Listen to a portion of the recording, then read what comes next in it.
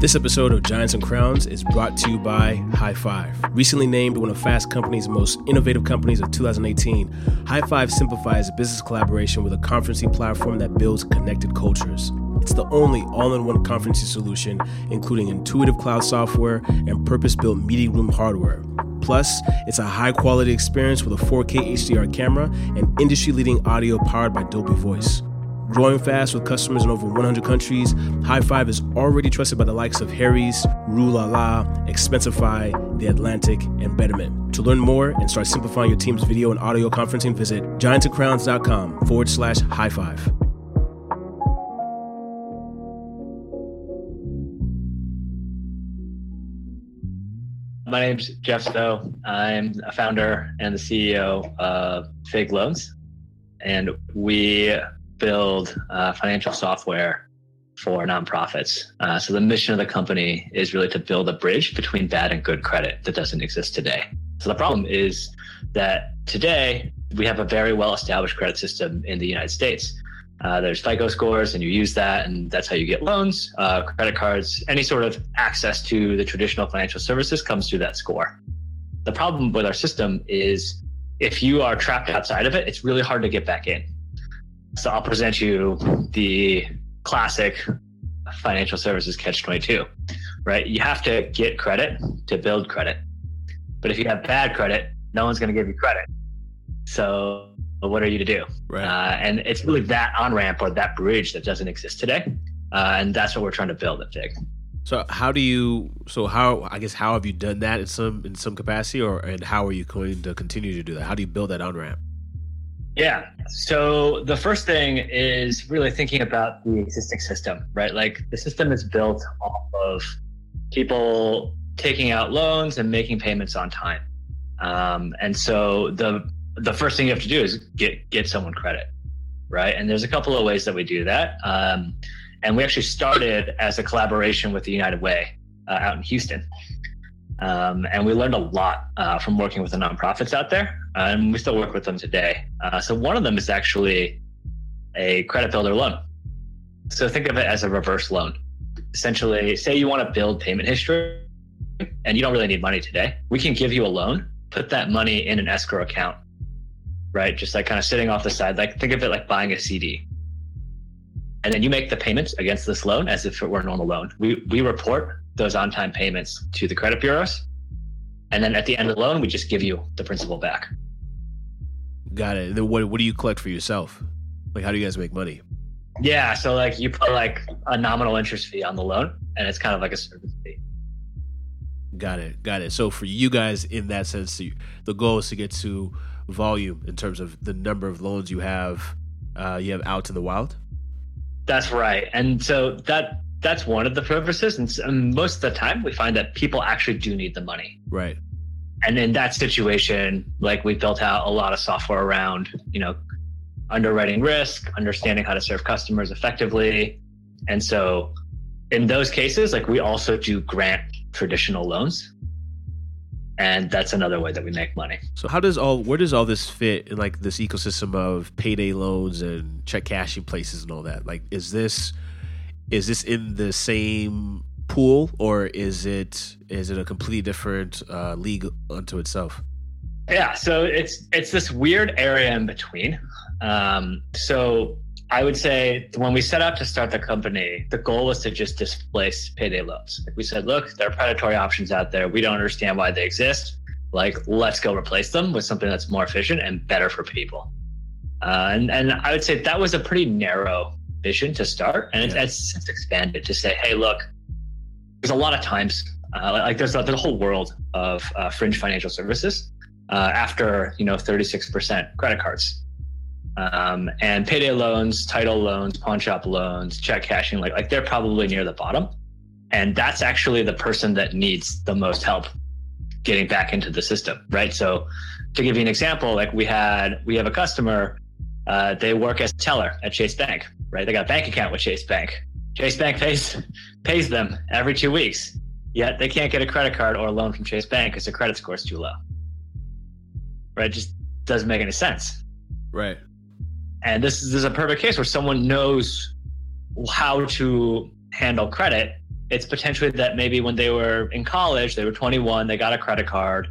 They didn't really know what they were doing. They made a couple of mistakes and they said, hey, the responsible thing for me to do is to not use credit anymore.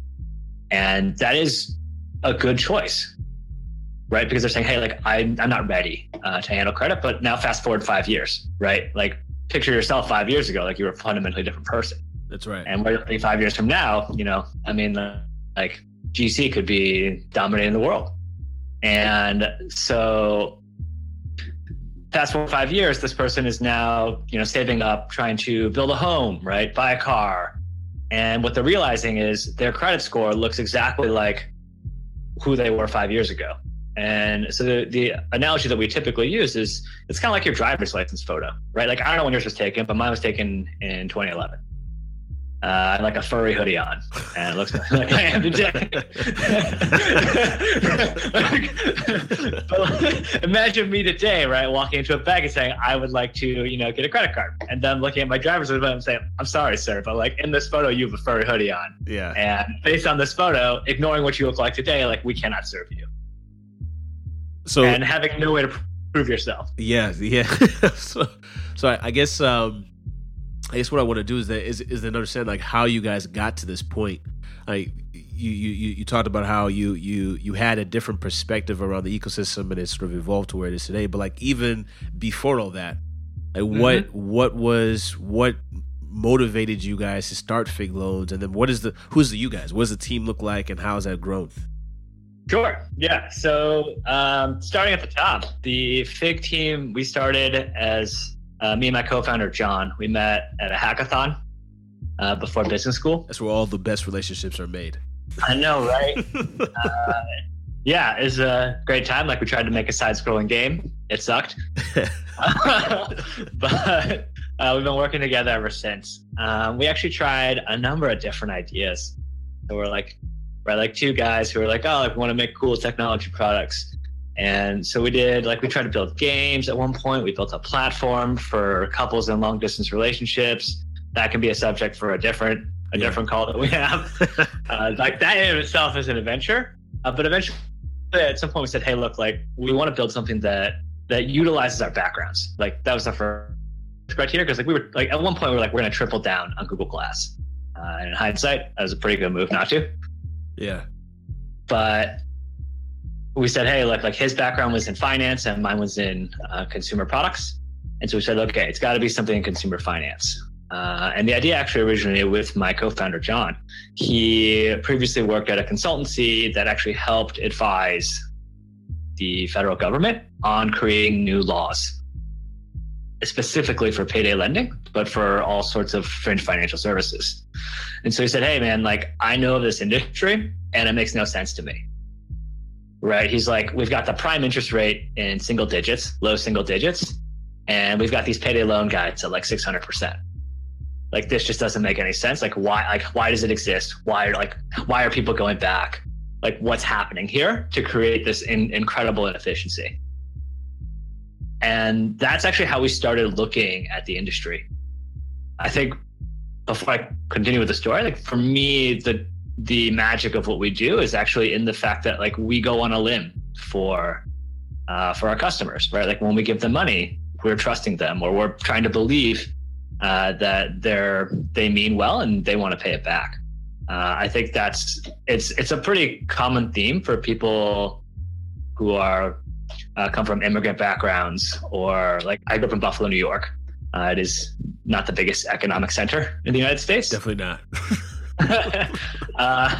And so people have gone on a limb, right? Like any school, job, right, person that spent time with me, like they chose to give me that opportunity of their time, or this opportunity to go to this school.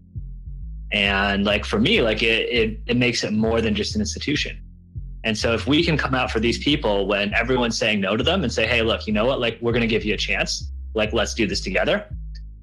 Like my belief is that like there's much more there, and like it's the future of what financial services should be, right? As opposed to like you and your bank never talk, and right, they just charge you fees and you're like, why are you charging me these fees? Right. But yeah, so we started looking into the idea, as all good entrepreneurs do, by doing research. And our research was cold calling about 50 nonprofits across the United States.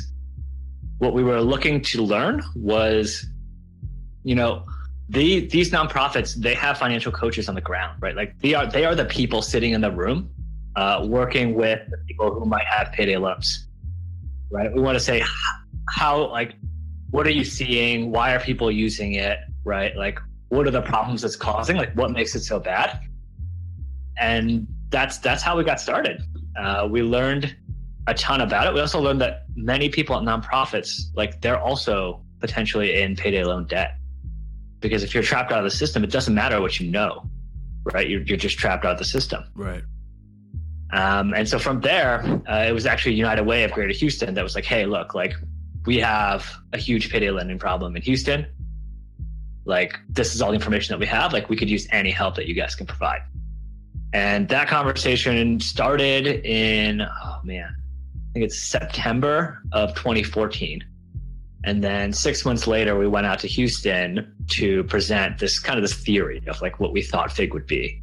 And this was just hey, like, we're going to give you like a payday loan displacer, right? Like, in the situations where you have a client who doesn't qualify for a grant or some other like money product that you have, and like coaches will have to say, like, across America, coaches sometimes say, I think your only option is a payday loan. And we were like, great, like, don't say that, right? That's the thing we want you to avoid saying. Let's be that backstop. And that's really how it got started. So we moved out to Texas after school. Me, John, single bedroom in my godmother's extra room, like in our house out in Sugar Land, Texas. And we were driving around trying to build the product, talk to the nonprofits, see who would be willing to help us share this product with their clients, test it out. We spent that entire summer really getting things going. And we actually gave out our first loan in October of 2015. So about a year after we first looked into the idea. Nice. So how were you guys paying yourselves? Like, how are you eating? Or is this Top Ramen phase? This is a Top Ramen phase. This is Top Ramen, generosity of my godmother, go to the free food. Got it. Love it. Right. Like, use everything you got left. Yeah. Preferred Top Ramen, was it chicken, beef, or shrimp, or which Top Ramen? Dude, chicken is the classic. My personal favorite brand is actually it's called Maruchan or Maruchan. I'm pretty specific about my ramen. I think that one's best for the best. I respect it. I respect it. I didn't start appreciating ramen until I moved to New York, so I can relate to that to an extent.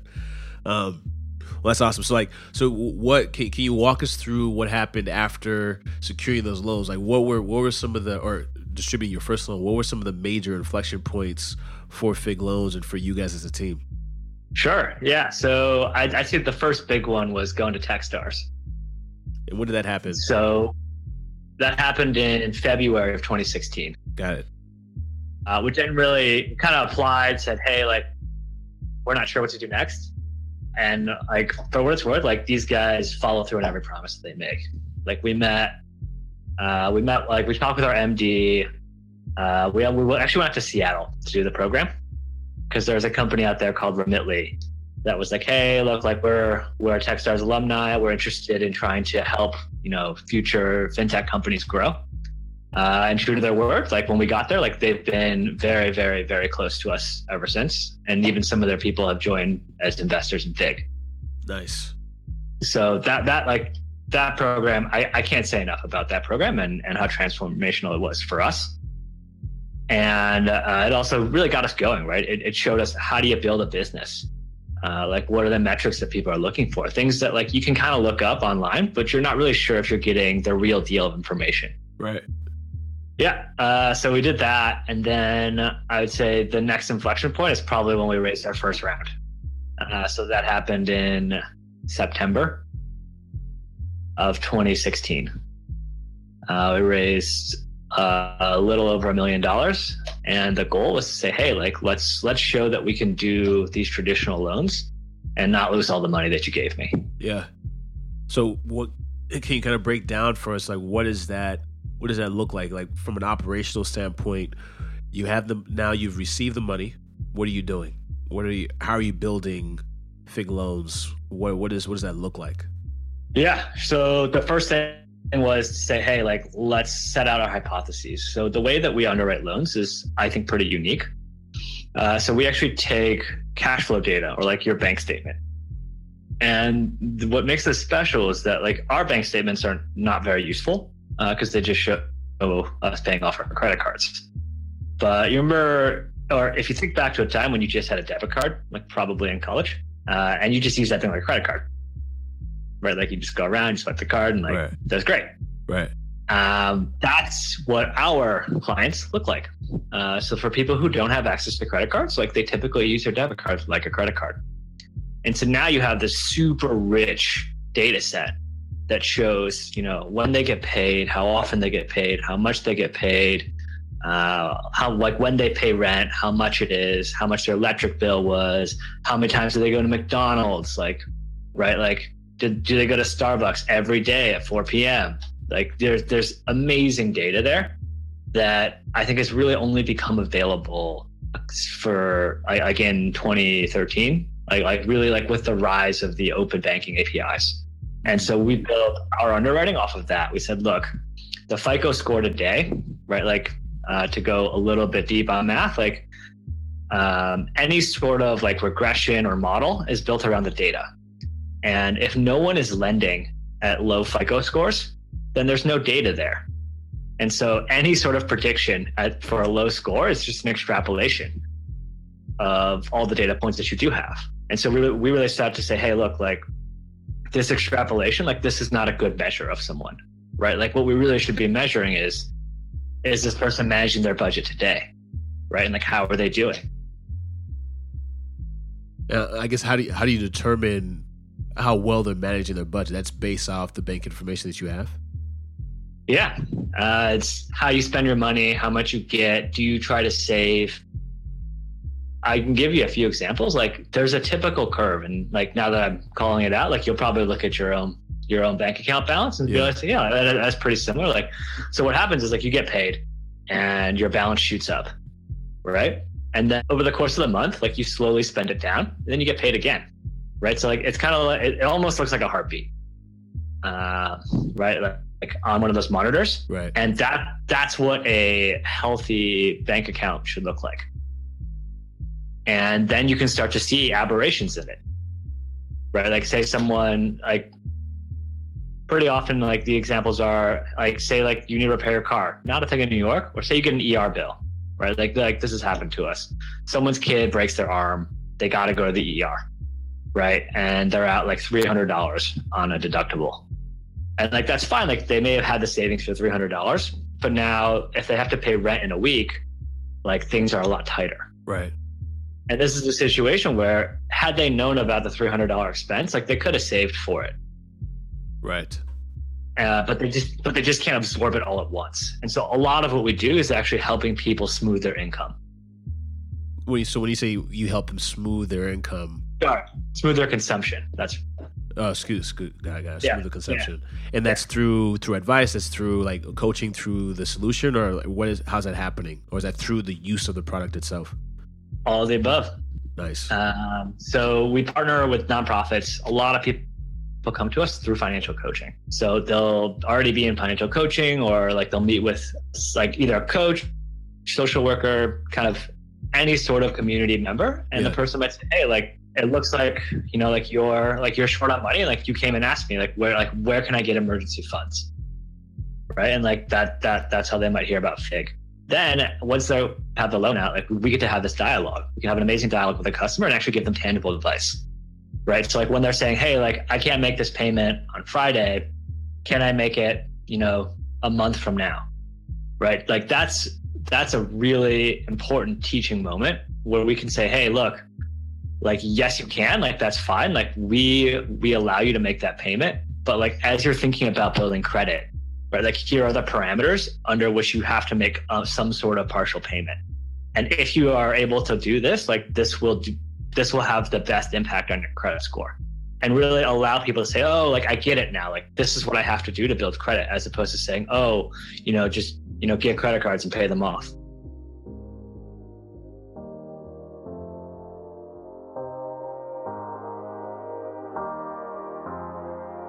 Today's episode is brought to you by Brilliant. Head over to brilliant.org/giants and crowns or go to giantsandcrowns.com/brilliant.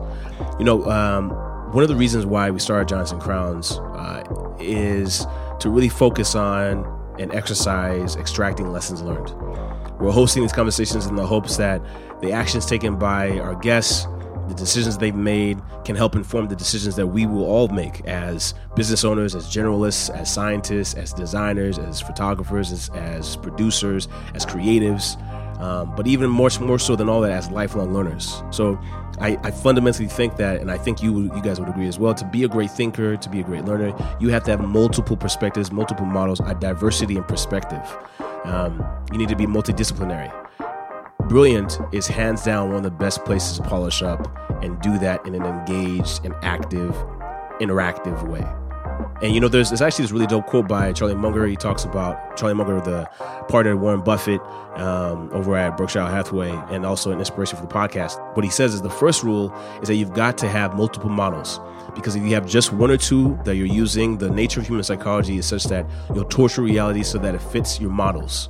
And the models have to come from multiple disciplines, because all of the wisdom of the world is not to be found in one little academic department. That's crucial. Brilliant provides frameworks that are helpful for thinking and solving problems. Brilliant is a place where you can achieve true understanding by getting to the heart of a concept. Their courses are written by leading instructors and researchers who have worked to provoke natural curiosity and guide you through an interactive exploration of deep concepts and principles and ideas. So definitely check out Brilliant. Head over to brilliant.org/Giants and Crowns or giantsandcrowns.com/brilliant. Support Giants and Crowns by doing that, and the first 200 folks from Giants and Crowns who sign up get 20% off their first entire premium subscription year. So sign up, check it out. Let us know how you're enjoying it. When we send out our weekly updates, respond with a screenshot or something. That'd be awesome. Let us know that you're part of the crew. All right, thank you so much.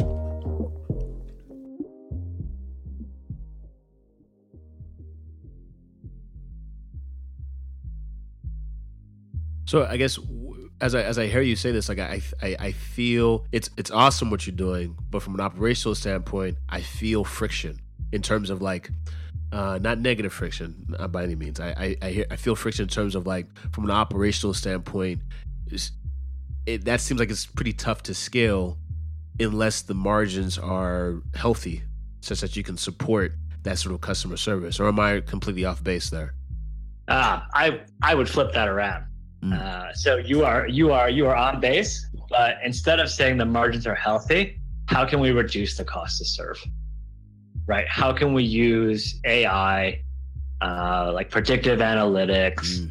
How can we simplify the product design so that there's only a limited universe of questions or situations that people can be in, and then use the AI to effectively serve those?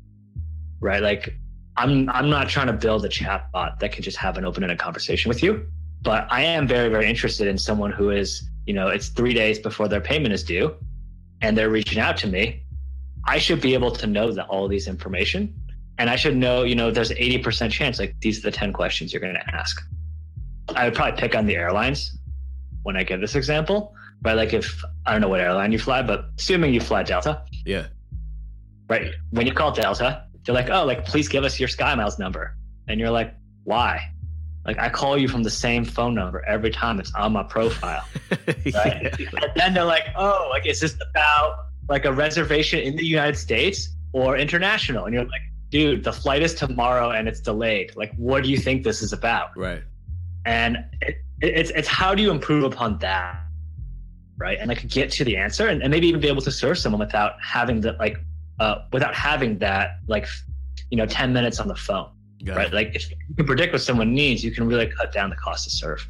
Got it. So I guess from a sales standpoint, you're selling directly into nonprofits who are having that conversation and equipping them with the tools to have that conversation in a much more effective fashion.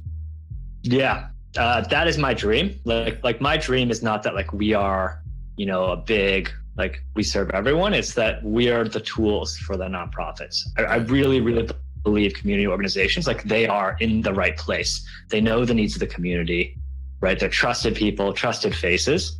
Like someone just needs to give them the tools. So I guess what have you seen in with respect to the sales cycle between your org and nonprofits? Like, what is that conversation like? 'Cause I don't imagine, and this is a guess here, I don't imagine nonprofits are courted often with cost-effective solutions. Yeah, so it takes time. The first partnership was a 6-month endeavor. Right. The second one was a 4-month endeavor. But as you start to, have data, like people can testify on your behalf and like give a good recommendation, like that really starts to change the equation. That being said, like there's still a long way to go. One of the things that's really interesting, I think, is a lot of nonprofits actually operate their own emergency loan programs today. And it's really built off of one person, an Excel spreadsheet, and people coming in and making payments and getting money in person. Like it is the modern day lemonade stand for lending. And like this person should not be running a lending program on an Excel spreadsheet that they keep on their computer. Right. And that's where we have the best conversations, because these organizations, they know, right? Like they know how hard it is to run the program, right? They know that the customer service is intensive sometimes, right? They know that, everyone's like, oh, like I need 2 days here, 1 day there. This has to come out before 3 p.m. And like, that's the stuff that we really excel at, where we can say, hey, look, we know you have this existing program. Like, let's take it off your hands and like, let's run this for you. And you guys do what you do best, which is working with clients and helping them figure out their problems. And we take care of these nuts and bolts of lending. Got it. So it sounds, is it right to say you're building, I guess, a suite of SaaS solutions that would work with nonprofits?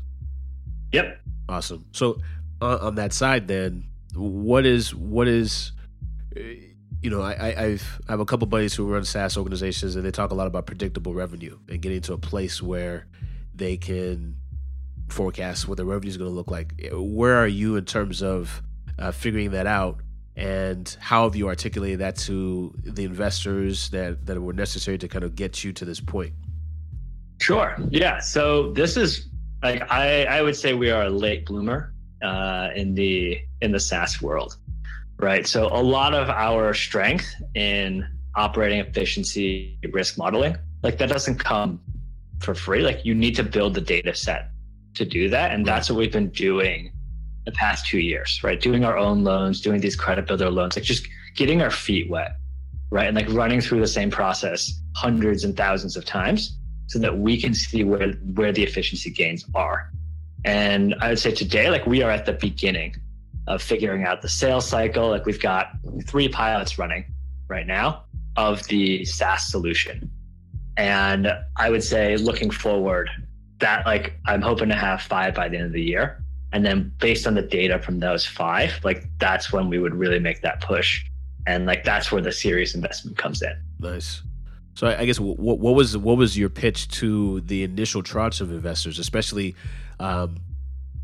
with respect to underserved communities? There's like this idea that,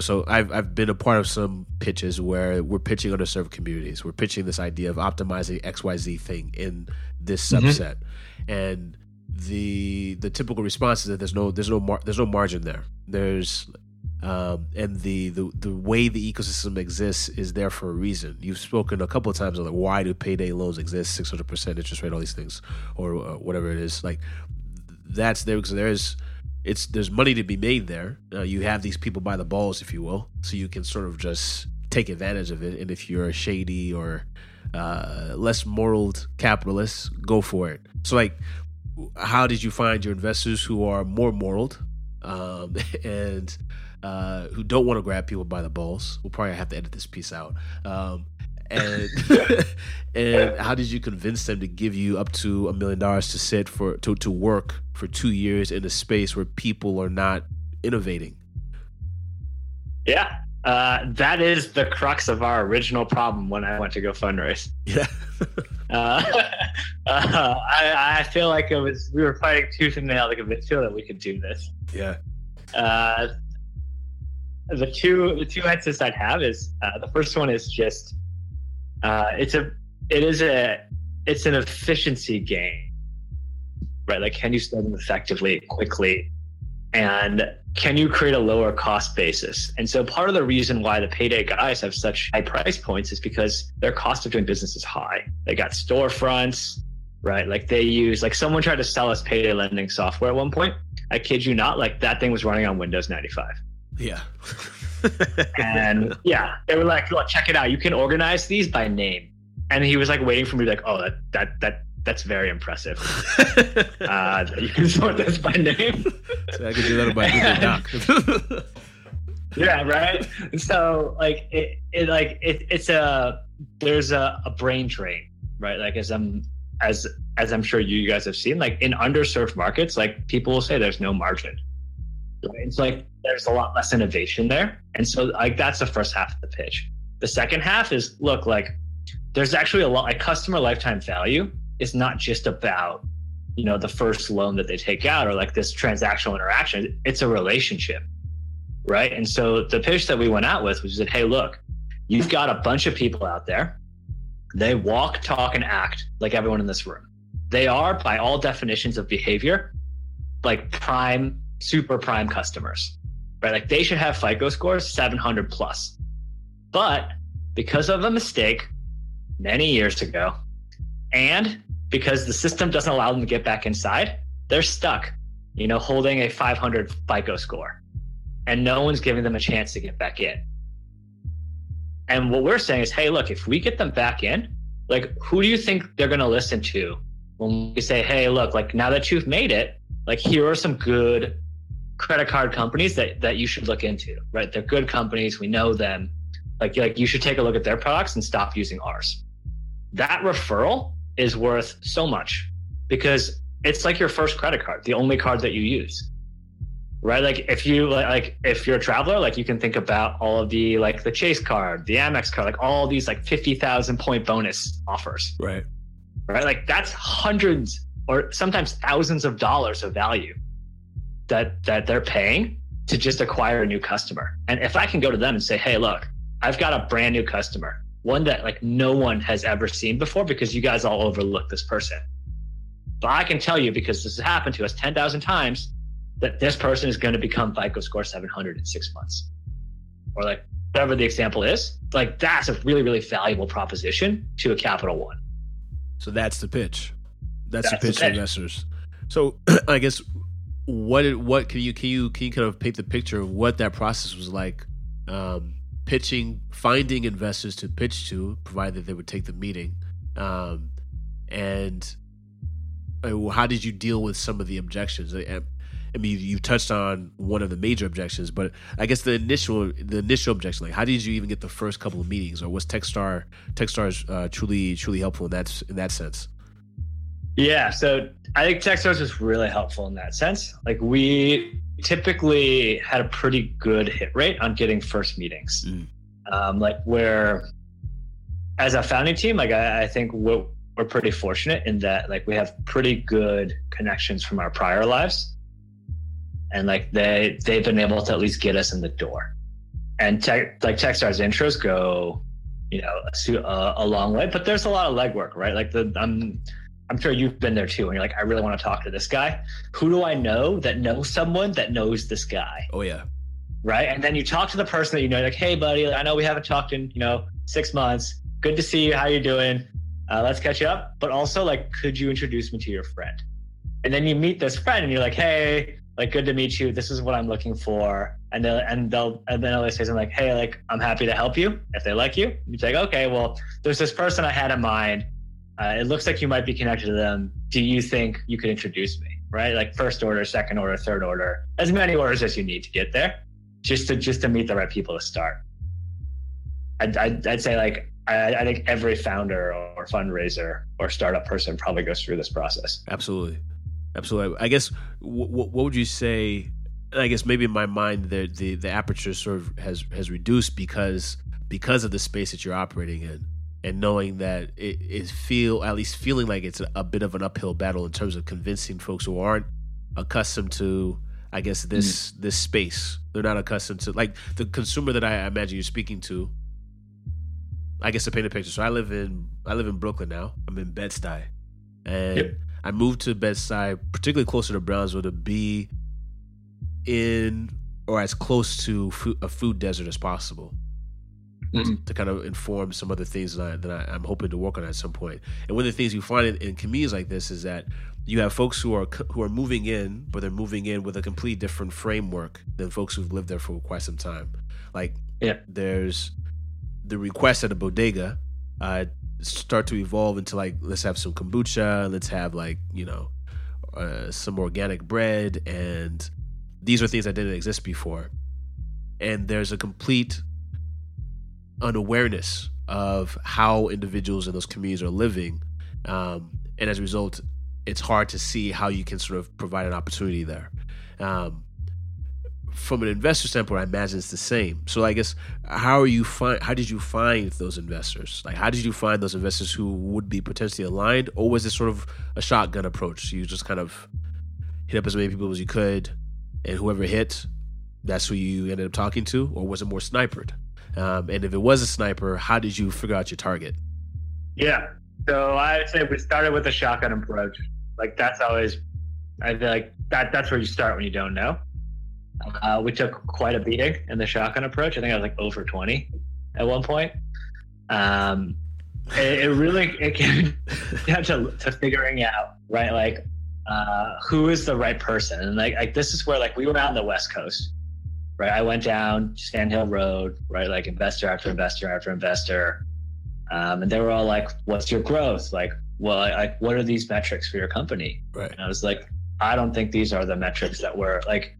You're not buying what I'm selling, right? I'm selling a long-term vision, and I'm selling, trying to make a business where the unit economics are profitable." And that was a big key learning for us, and it really helped us the second time around, like as we've gone out again to raise money, knowing that, hey, look, our audience is actually people who used to work in finance, or people who have, like, it's truly finance first and technology second, and then the second type of person, of course, someone who's impact oriented. So like we came out to New York to meet with a couple of funds here, and then also took some meetings with like shotgun approach angels that we have been connected to. And it was really like a random meeting with an old professor of mine where I was just kind of catching him up, where he was like, "Oh, like, I'm doing this thing, like, you should come by." I went there, stood up, said like, 30-second piece. And like 3 people came up and said, "Hey, like, we're really interested in what you do." And like, that's like, that really turned it around and like helped us say, hey, like, there's actually a background or like an archetype for the person who will get what we're pitching right away. Right. They'll be like, get over that initial hurdle and say, cool, I get it. The math, this works for me. Let's talk about like actually building the business.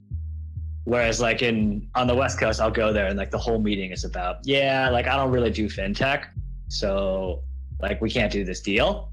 And then you kind of wonder, why are we in this room to begin with? Fun times. Get a couple flashbacks. That's all. Yeah.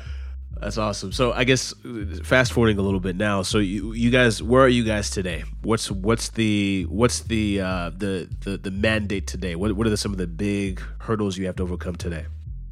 Yeah. So fast forward a day, we figured out a lot of the economics pieces. I think we're coming on our first full year of like true like scaling up. And like that's been a very, very, very interesting process because, right, things that work when you're serving 100 people do not work when you're serving 1,000 people. Right. And work even less when you're serving 5,000 or 10,000 people. So that, I would say, the big mandate today is growth, and it's not growth, grow 400% in 6 months. It's how do we grow systematically and make sure that we're building an effective company all the way up and not taking on debt, right? Not putting Band-Aids on things that we could just fix outright, so that we have strong fundamentals going into potentially a next fundraise, probably in Q2 of next year. And so just got to grow. Got it.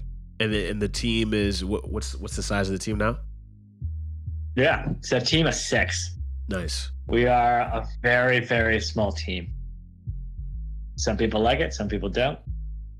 For me, I'm over interested in quality team members. Yeah. And so I think we've been pretty selective, and we're quite happy with the group.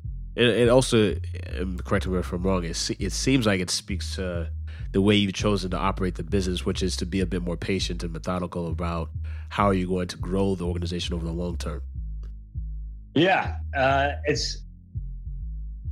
think that's right. And honestly, reflecting in hindsight, it's something that, like, without really putting a pin on it, like, that's how we've always thought about it. All right, man.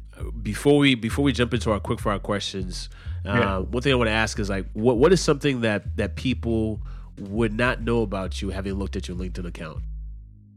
I think, I got one. It's kind of embarrassing, but I'm going to share it with you anyways. There you go. I love the confidence. I have the musical taste of a 90s teenage girl. Got it. So that's like Spice Girls and Backstreet Boys? Yeah, we're talking like Backstreet Boys through like NSYNC, like those, and like Disney songs. Like, those are great. Like, great melody, super catchy. Like, they're catchy for a reason, right? Like, everyone's like, oh, that's not great music, but like, it's catchy. You like it? You listen to it, comes on the radio. I just happen to really like it. That's awesome. I love it. So I guess with that, let's jump over to our quick fire questions. You ready? Yeah. All right. So first question: Biggie or Tupac? Oh, Tupac. Why? Yeah. I mean, I feel like Biggie was always hard for me to relate with, and I feel like with Tupac and Changes, like that was it for me. Yeah, I respect that. Next question: favorite book or books that have been the most impactful to you professionally and or personally? One of my favorite books, and this is going to come back to the things that people don't know, is The Giving Tree. I've never read that book? No, yes, what is? Or maybe it's like a kid's book. It's by Shel Silverstein. Oh yes, I have. Right, the tree and the kid and the apples. Yes. I read it as a kid. I thought it was like, it was so cool that a kid could have a tree as a friend. Yes. And I actually recently read it as an adult in a bookstore, and it is quite a sad book. Like there's a lot of reality in how much the tree gives to the boy. Yeah. Yeah. When I as an older man, I'm not terribly old, but as an aging person, going back and looking and reading like some of these kids' books that we were given as children, they're actually pretty deep. Yeah. Oh yeah. It's like, crazy, right? Yeah. These people are brilliant. Exactly. It's like they were making commentary about the world at large, but hiding it within a children's book. It's a miraculous thing.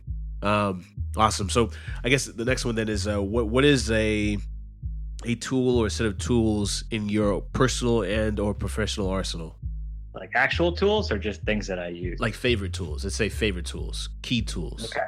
Like software or just like skills? However you want to define tool. It could be your chair. It could be your brush, your hair comb. It could be as specific or as technical, whatever. Just what could you do without? What would you not do without? Oh, dude, that's a good one. I mean, I think the philosophy of like Inbox Zero is actually pretty important to me. Like, if I couldn't have that inbox be a straight to-do list of what I need to do, like I don't know how I would get through the day. Like, not necessarily a tool, kind of more like like it is a process tool, right? In terms of how it's implemented. Like, people have, like if you open your inbox and it's like 10,000 unread messages, like that drives me nuts. I actually, what helped me solve that recently was this app called Superhuman. Have you heard of it? I have. People keep using it, and I'm old human. Yeah, is probably what I was old human up until 2 weeks ago. I was like, you know what? I'm seeing too much friction, too much lag in my Gmail, It might be all the plugins I have or something, but I need to try this out. And it's been a bit of a game changer. I still miss Gmail, but it's definitely helped. Interesting. Okay. Well, I'm gonna have to take a look at it. I'll send you an intro after the call. Yeah. So I guess the next question then is, if you had just $100, there's no fig loans, it's just you on the street, $100. I guess you have an apartment and living, all that stuff. How do you turn that $100 into $2,000 in 2 weeks? Oh, dude, it's great you asked me this, because I just had this conversation with my girlfriend a couple of weeks ago. Watermelon juice stand in the summer of New York City. Buy the watermelons, put them in the blender, sell the juice. I love it. That's pretty awesome. So you just buy a bunch of water. I love it. You just have to get a table. Yeah. Probably no permit. Yeah. You don't need a permit. No, I mean, you do. For the record, you do need a permit, but you just get started. Ask for forgiveness later.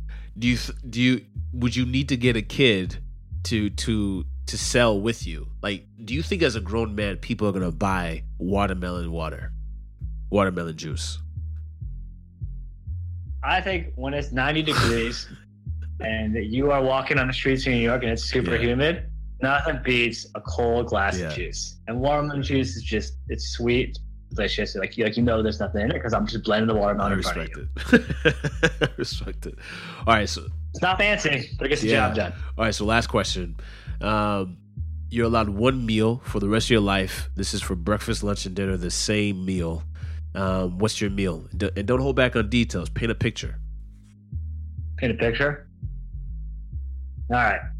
Okay. So put your greens in, right? So it's got to have some sort of like green smoothie. Toss in like kale, fruit, like some protein. Like, that's really my nutritional aspect.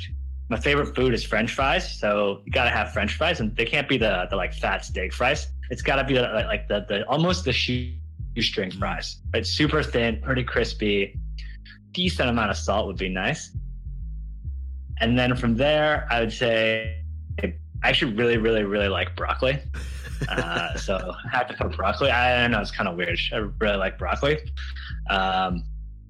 Side story, I actually heard about someone who got a kidney stone from eating too much broccoli, but we can come back to that later. Salmon. I would take it. Oh, if you can just give it to me and I can kind of have it raw and also cooked, that'd be great. But if I had to choose, I'd probably just have it raw. I've actually been to I'll go to like H Mart or something, and like I'll just buy a piece of salmon, like a half pound of salmon, and I'll just hold it in my hand and eat it like an apple. Wow. Dude, I love it. I love the taste of salmon. If you haven't tried it, like, it's actually kind of nice to have sushi and like have as much of the fish as you want, right? As opposed to like the portions that they force you to take on when they make sushi. Like, you just have what you want. And then ice cream's got to be dessert. I'd say it's either going to be like strawberry mochi or Tonight Dough, Ben & Jerry's. Nice. I like that. This is it's a very dynamic meal, man. It's a dynamic meal for sure. Awesome, man. Well, thank you so much for taking the time out today, buddy. I really appreciate it. I learned a lot of motivation, especially in terms of tackling problems in this ecosystem. Thank you again, man. Yeah, thanks for spending the time. Appreciate it. Awesome, man. All right, Jeff, enjoy the weekend. I'll talk to you in a bit. Sounds good, man. You too. See ya.